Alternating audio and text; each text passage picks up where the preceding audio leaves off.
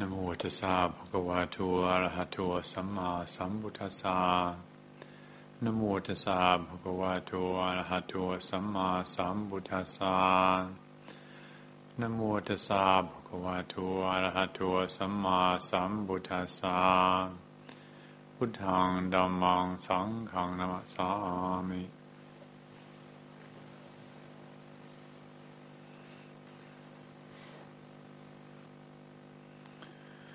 As all of you would know, I expect, the monastic community is on winter retreat at the moment. And as I think has already been announced, more often than not, on these Sunday evening gatherings, there will not be a talk given. However, yesterday was marking the 18th anniversary of passing away of our teacher, Ajahn Chah, and you'll see the shrine set up over here for the occasion. And I wanted particularly to mark this occasion as a gesture of gratitude to him by offering a few words of, hopefully, words of encouragement in our practice.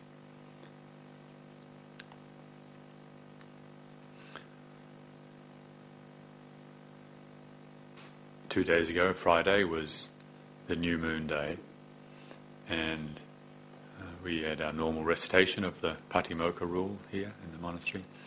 And after the recitation of the rule, I, as the leader of the community, I gave my normal little talk. And one of the things I was focusing on and encouraging was conscious gratitude. On that occasion, I wasn't particularly speaking about Ajahn Chah's memorial, but the principle in itself, how important, how useful, how transformative conscious gratitude can be. I don't know what kind of upbringing all of you had. I know in my case, my grandmother, or Nana as we used to call us, she would say, "Now, count your blessings," and she'd sort of wave her finger at me and say, "Count your blessings, Keith." And it didn't encourage me to count my blessings. She was a very good-hearted and sweet lady, my Nana, but she had a particular Victorian bent to her way of instructing the grandchildren that kind of didn't work, at least not as well as she hoped it would. So. But regardless of whatever conditioning we might have had, the principle still holds. And I was speaking to the community here because we're on winter retreat and we get quiet and get a little more focused and get a little more subtle and hopefully get a little more deep in our practice. And then inevitably you come across things that are difficult to deal with. Contrary to what a lot of people think, I'm sure all of you will realize that going on retreat is not having a picnic. It brings about, it pressurizes the system. It's like we're all under pressure, like being in a pressure cooker, getting thoroughly well cooked. Or the image I was using was the Buddha's image of purifying gold, where you turn the heat up and the gold gets to such a point where the dross, that which is impure, floats to the surface, and then you can scrape the scum off and take it away, and you're left with the essence, the pure gold, the real thing. And the Buddha spoke in a similar way, saying that we need to turn the pressure up, we need to turn the heat up sometimes, so that those things that we've avoided, stored away in the recesses of our minds, and in our muscles, in our bones, in our breath body, the unlived through pain of life, that we weren't ready for at the time, it's sitting there and serving as an obstruction to clarity, it gets brought to the surface. Then we can see it with right mindfulness and then in the right way let go. However, when you're under pressure and the heat's turned up, it's not so straightforward to let go. It may not be a retreat situation, it may just be some everyday life situation. I hear tomorrow is called Blue Monday, apparently, in this country. In New Zealand we don't do Blue Mondays, at least not this time of year, because right now everybody's off at the beach having a good time, thank you very much. But apparently at this time of year, each year in this part of the world, there's a confluence of negative influences, and it's apparently the psychologists identify tomorrow as the day when more people than ever get depressed. And so whether it's just the confluence of unhappinesses that happen to come together, or it's being on retreat and intentionally putting ourselves under pressure so as to bring the dross to the surface. But when it comes to needing to let go, it's not so easy, always. And so one of the things that helps, one of the skills that is encouraged in this practice, is mindful gratitude, conscious gratitude. That if we know, if we really feel with awareness how incredibly fortunate we are, then it helps in that shifting perspective. So less chance that we're going to get sucked into the vortex of poor me. Now, it does so easily feel like poor me. And it's not just a little mental disturbance. A serious poor me is a whole body-mind conviction. I'm definitely disadvantaged. I'm definitely in a bad state. I'm definitely getting it wrong. I'm definitely heading for a bad future. Now, when we get sucked into such a vortex, we need all the skills we can to pull back out again so we don't act on it. When we get pulled into a vortex like that energetic, that conviction that it's all going wrong, maybe it's happened, maybe it's gone wrong in the past, and just need that little trigger to just suck us back into that dread, that fear that it's all going wrong again. So we need the skills to remind ourselves, don't believe in the way it appears. In every moment there's the opportunity to let go. Every moment is actually new. Yes, in each moment we carry the memories of the past, but each moment is a new opportunity to let go. How do we do it? That's the thing.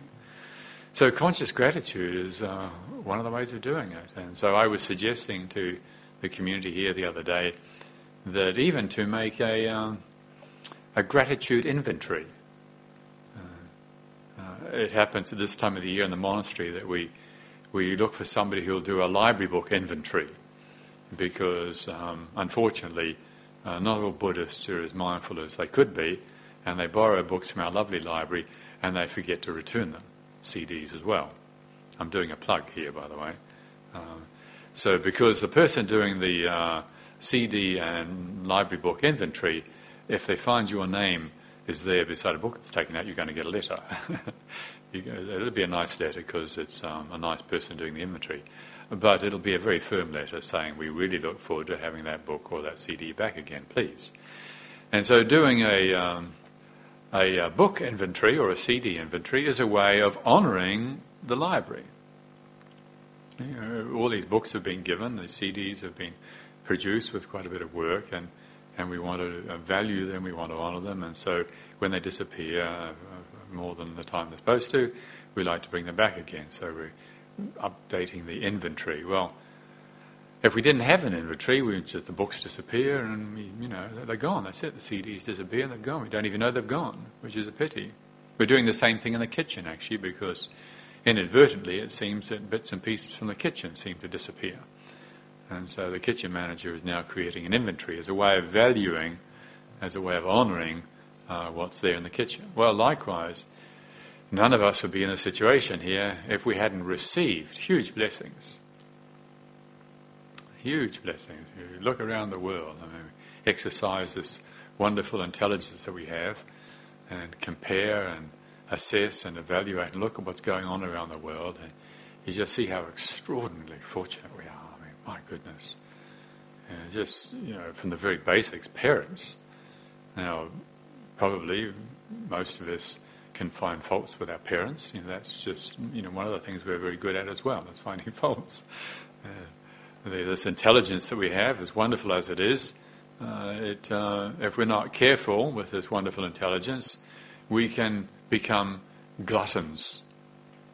The mind is another organ, a sense organ, and just as with taste, if we're gluttonous with taste, we eat the wrong things or we eat too much, or with sight or with smell, the other senses, we overdo it. And then we fall into imbalance. We become compulsive about seeing, hearing, smelling, tasting, touching things. Well, the mind sense organ likewise, we become compulsive if we're not careful, if we've not been given a balanced education. If children are not given a good upbringing, they won't know how to eat properly. They won't know how to look after their senses. And likewise, most of us didn't have a balanced education. We got force-fed on the more is better. The more you think, the more you compare, the more you analyse, extrapolate, speculate, the better. Until, unfortunately, we're often mental gluttons. We just love to think. We just love it. Really nice thoughts, complicated thoughts, or even nasty thoughts. To the point where even though we'd like to give up some of this compulsive stuff, we can't. It's like chocolate. It's just too good. It's really difficult to give up. So, but this is actually not an ultimate problem. It's something we need to recognise and to say, well, this is an imbalance. And so with this imbalanced intellect of ours, we can find fault with everything. With our parents. However much work they did, however many times they got up in the middle of the night, however much they went without to make sure we got fed, got clothed. I think about the hours my mother used to spend in knitting. She used to make all our clothes for us. My father would grow our vegetables and fruit, so that then Mother would spend hours and hours, days and days, boiling and bottling and preserving things for the rest of the year. Not for Mum and Dad, but for the kids. Now, yes, I can really think of a lot of things that I don't feel grateful for about my parents, but really, it's so easy to also, if we direct our attention there, it's so easy to just feel so grateful to Mother and Father. And if we make it conscious, well, then that helps. And, of course, that's our physical parents. Well, what about our spiritual parents? And for us here, the gratitude that one has towards Ajahn Chah, having lived with him, and I know how the austerities that he went through in his life in pursuit of realization. It wasn't easy what he went through. He didn't have an easy life. He died quite young. And he even spoke about it at one stage, saying it's a pity he didn't look after his health better, because just when he was becoming useful, he was falling apart physically. But as it was, they didn't have the medicines to do the kind of practice he needed to do. And he didn't get the support when he needed it, and so he actually was very ill in his older age. But he didn't have any regrets, not really. Not real regrets, because what he had was more important than good health. In fact, he used to say, he made the point of saying that we're all willing to sacrifice everything for the sake of our health. We'll sacrifice our friendship, we won't ring up people, or we'll do anything. We won't go to work, we give up anything to look after our health. But he was saying that we also need to be willing to give up our health for the Dhamma. Now, of course, he wasn't saying don't look after yourself, because he was then going to say be mindful, be sensible, and the Buddha likewise encourages us all to be sensible about our health. But he's saying that even the things we love most, if we're attached to them, even those we also have to let go. And so one of the things we're attached to more than anything else, of course, is our health. And so finding a willingness to let go of that. And he had that willingness, and he went through that very narrow pathway to see through suffering, to see that which wasn't suffering. And at that point, of course, he could have gone back to having a pretty relaxed life, a pretty easy time. Like the Buddha, likewise, after his enlightenment, could have gone back to being very, very comfortable. But where there's suffering, all there is the motivation to offer help. And that could mean sacrificing yourself. And certainly in Ajahn Chah's case, that was what he did. He sacrificed himself for many, many years for the benefit of others. And having seen that, and having witnessed it for myself, even though it wasn't easy to live with him, but it's still a huge gratitude. Last night, as I said yesterday, was the occasion for remembering his passing away, and one of the monks here read a translation of a talk that had been recorded some years ago. It was a time I remember, actually. It was a time when we were building the main Uposita hall for him.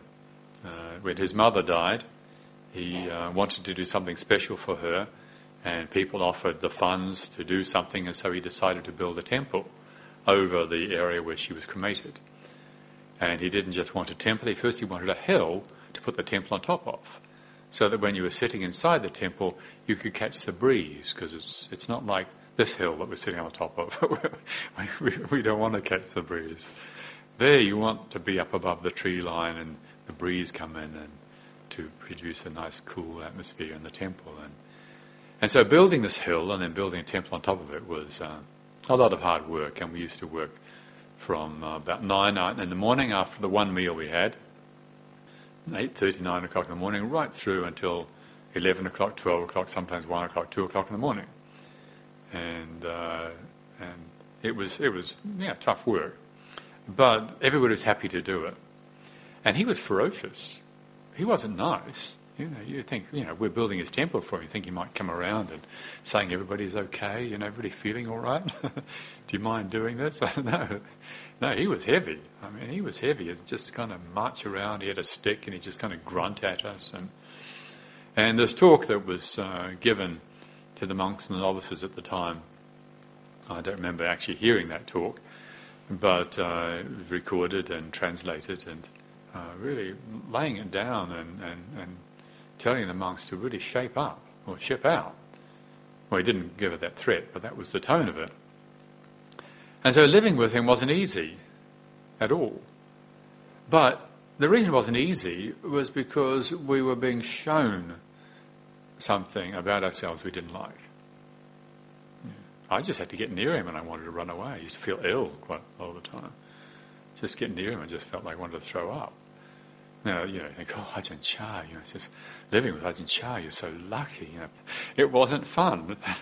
It was very hard to be shown all that stuff that's not good about yourself. But what a gift. What a gift to receive. And so afterwards, of course, you have a huge gratitude, and that's what I don't remember now, the nasty bits, really. I just remember the gratitude. I just feel so grateful that he was willing and able, and I, for whatever mysterious reasons, had the good fortune to be there. And to have this mirror held up at a time and in a way whereby I was able to deal with some of it. I was able to see some of it.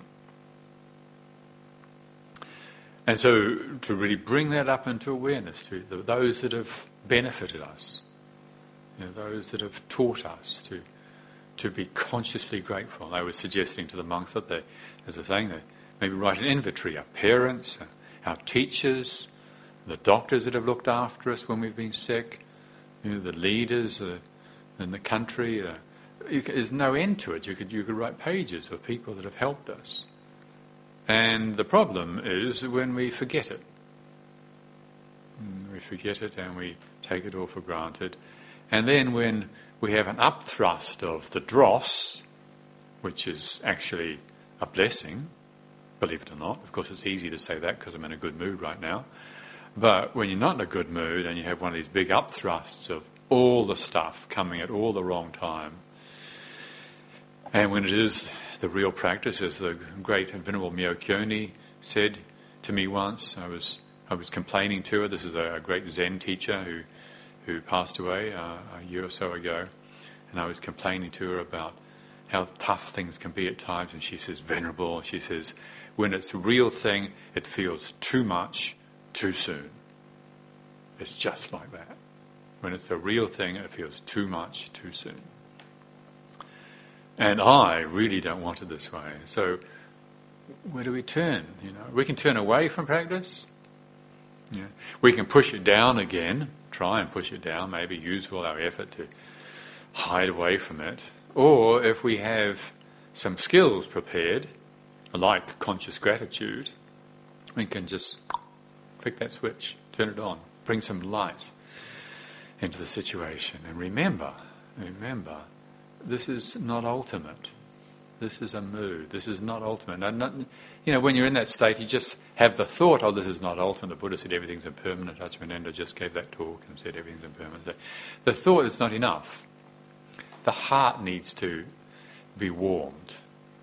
And so that's what I mean by conscious gratitude. Really, to reflect on our parents, to reflect on our teachers. What does it mean to really be grateful through our parents? Well, it means when you think about your ingratitude, it brings tears to your eyes and remorse for the lack of gratitude. When you think of your teachers, it brings joy to the heart. There's warming of the heart and strengthening the mental reflections that we have.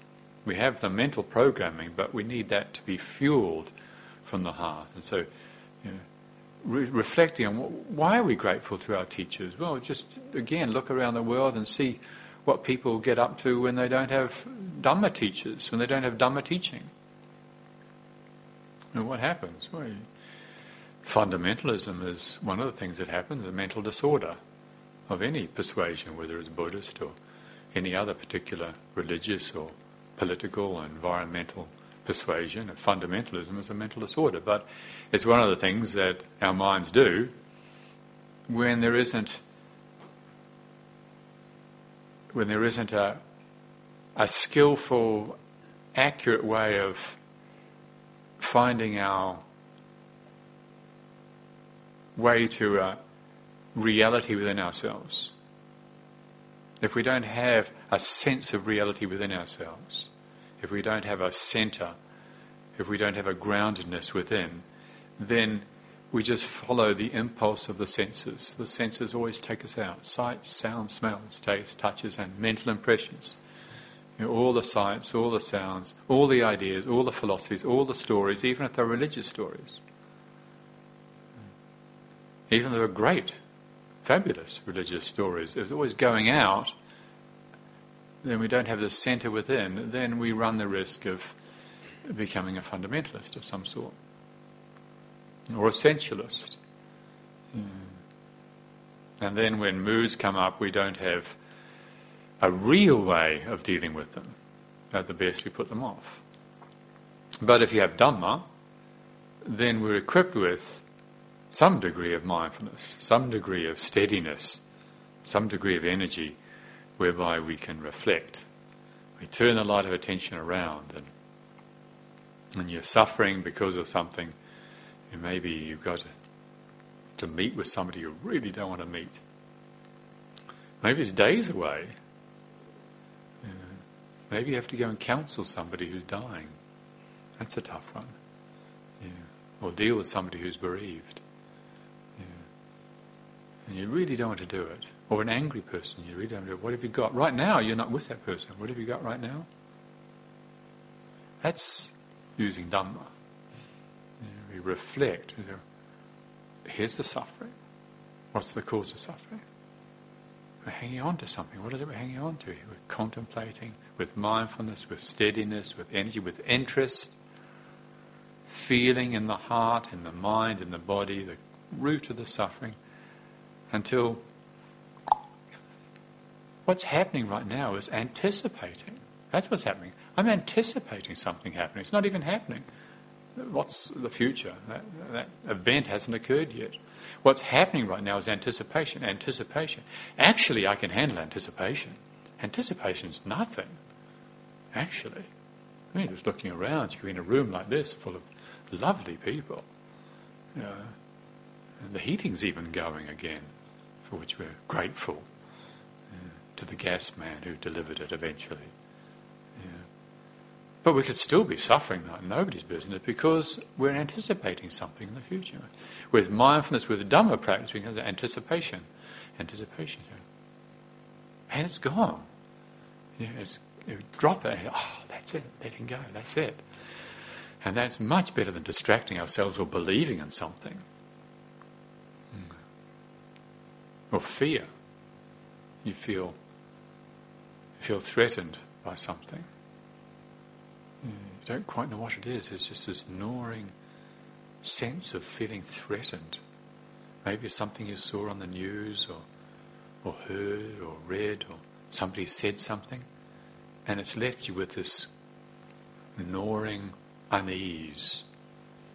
And so, what is it? With mindfulness, with confidence, with trust, there is a real freedom from suffering. We trust in this principle. With interest, we come into the body, come into the heart, come into the mind. Until we ask the question, what is it? Well, fear, that's what it is. It's fear. What are you afraid of? Fear, and you feel for it. It's like feeling for, like when you're trying to lift something. You want to lift something a little bit heavy. You don't just pick it up with one hand. It's a bit heavy. There's a right way to lift it up, and so you feel for the right way to lift it up.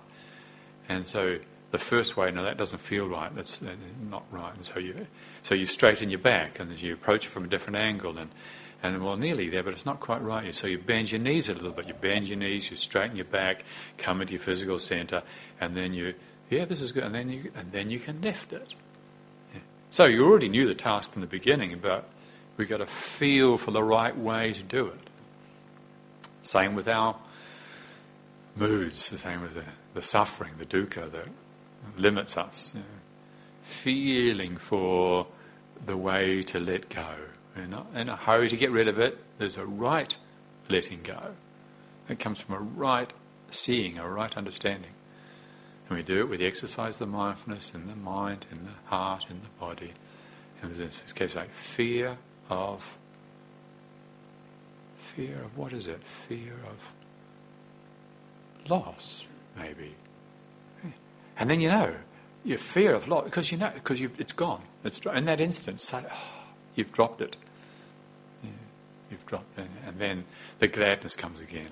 And then, with such experiences, the gratitude, and to make it conscious. When gratitude arises, as it will, when there's letting go, the gratitude arises to make it conscious, to really be aware of it, even go and add it to the inventory. I'm so grateful that Ajahn Chah taught me this path, this way of letting go. And so when we do this, if we do it over and over again, it becomes like, as I said, like a switch. It's like a potential that's there. Yeah. Like we've filled our gas tank up now, thank goodness. It was in a sad state there for quite a few days, and I was feeling threatened. The wood pile was going down, and being a sun worshipper as I am from the South Pacific, I was not feeling great about what looked like was lying ahead. And so the gas tanker came the other day and filled the tank up, and that's it. Now the storehouse is full of gas, and so I can just go to that little dial in my room, which I'm very fond of, and turn it anti-clockwise just a little bit, and click, and I know soon the warmth is going to be coming again, and I'm grateful. Well, likewise, we can build up the storehouse of gratitude, of gladness within our hearts, and when we're faced with difficulty, we're faced with the sadness of the world, a tragic human situation, and there's some things you can do, but there's a lot you can't do. It wasn't long ago there were the tsunami, and there's been fires and wars. This is the nature of our world. How do we accommodate this aspect of our world? Well, conscious gratitude, I suggest, is one of the ways of doing it. Build up our storehouse by creating an inventory of conscious gratitude, and then when we do find we're confronted with the dukkha of this existence, then we can tap into it and hopefully turn it around. So, thank you very much this evening for your attention. Annamayang Dhammavaragata Sadhukarang Dhamma Se Sadhu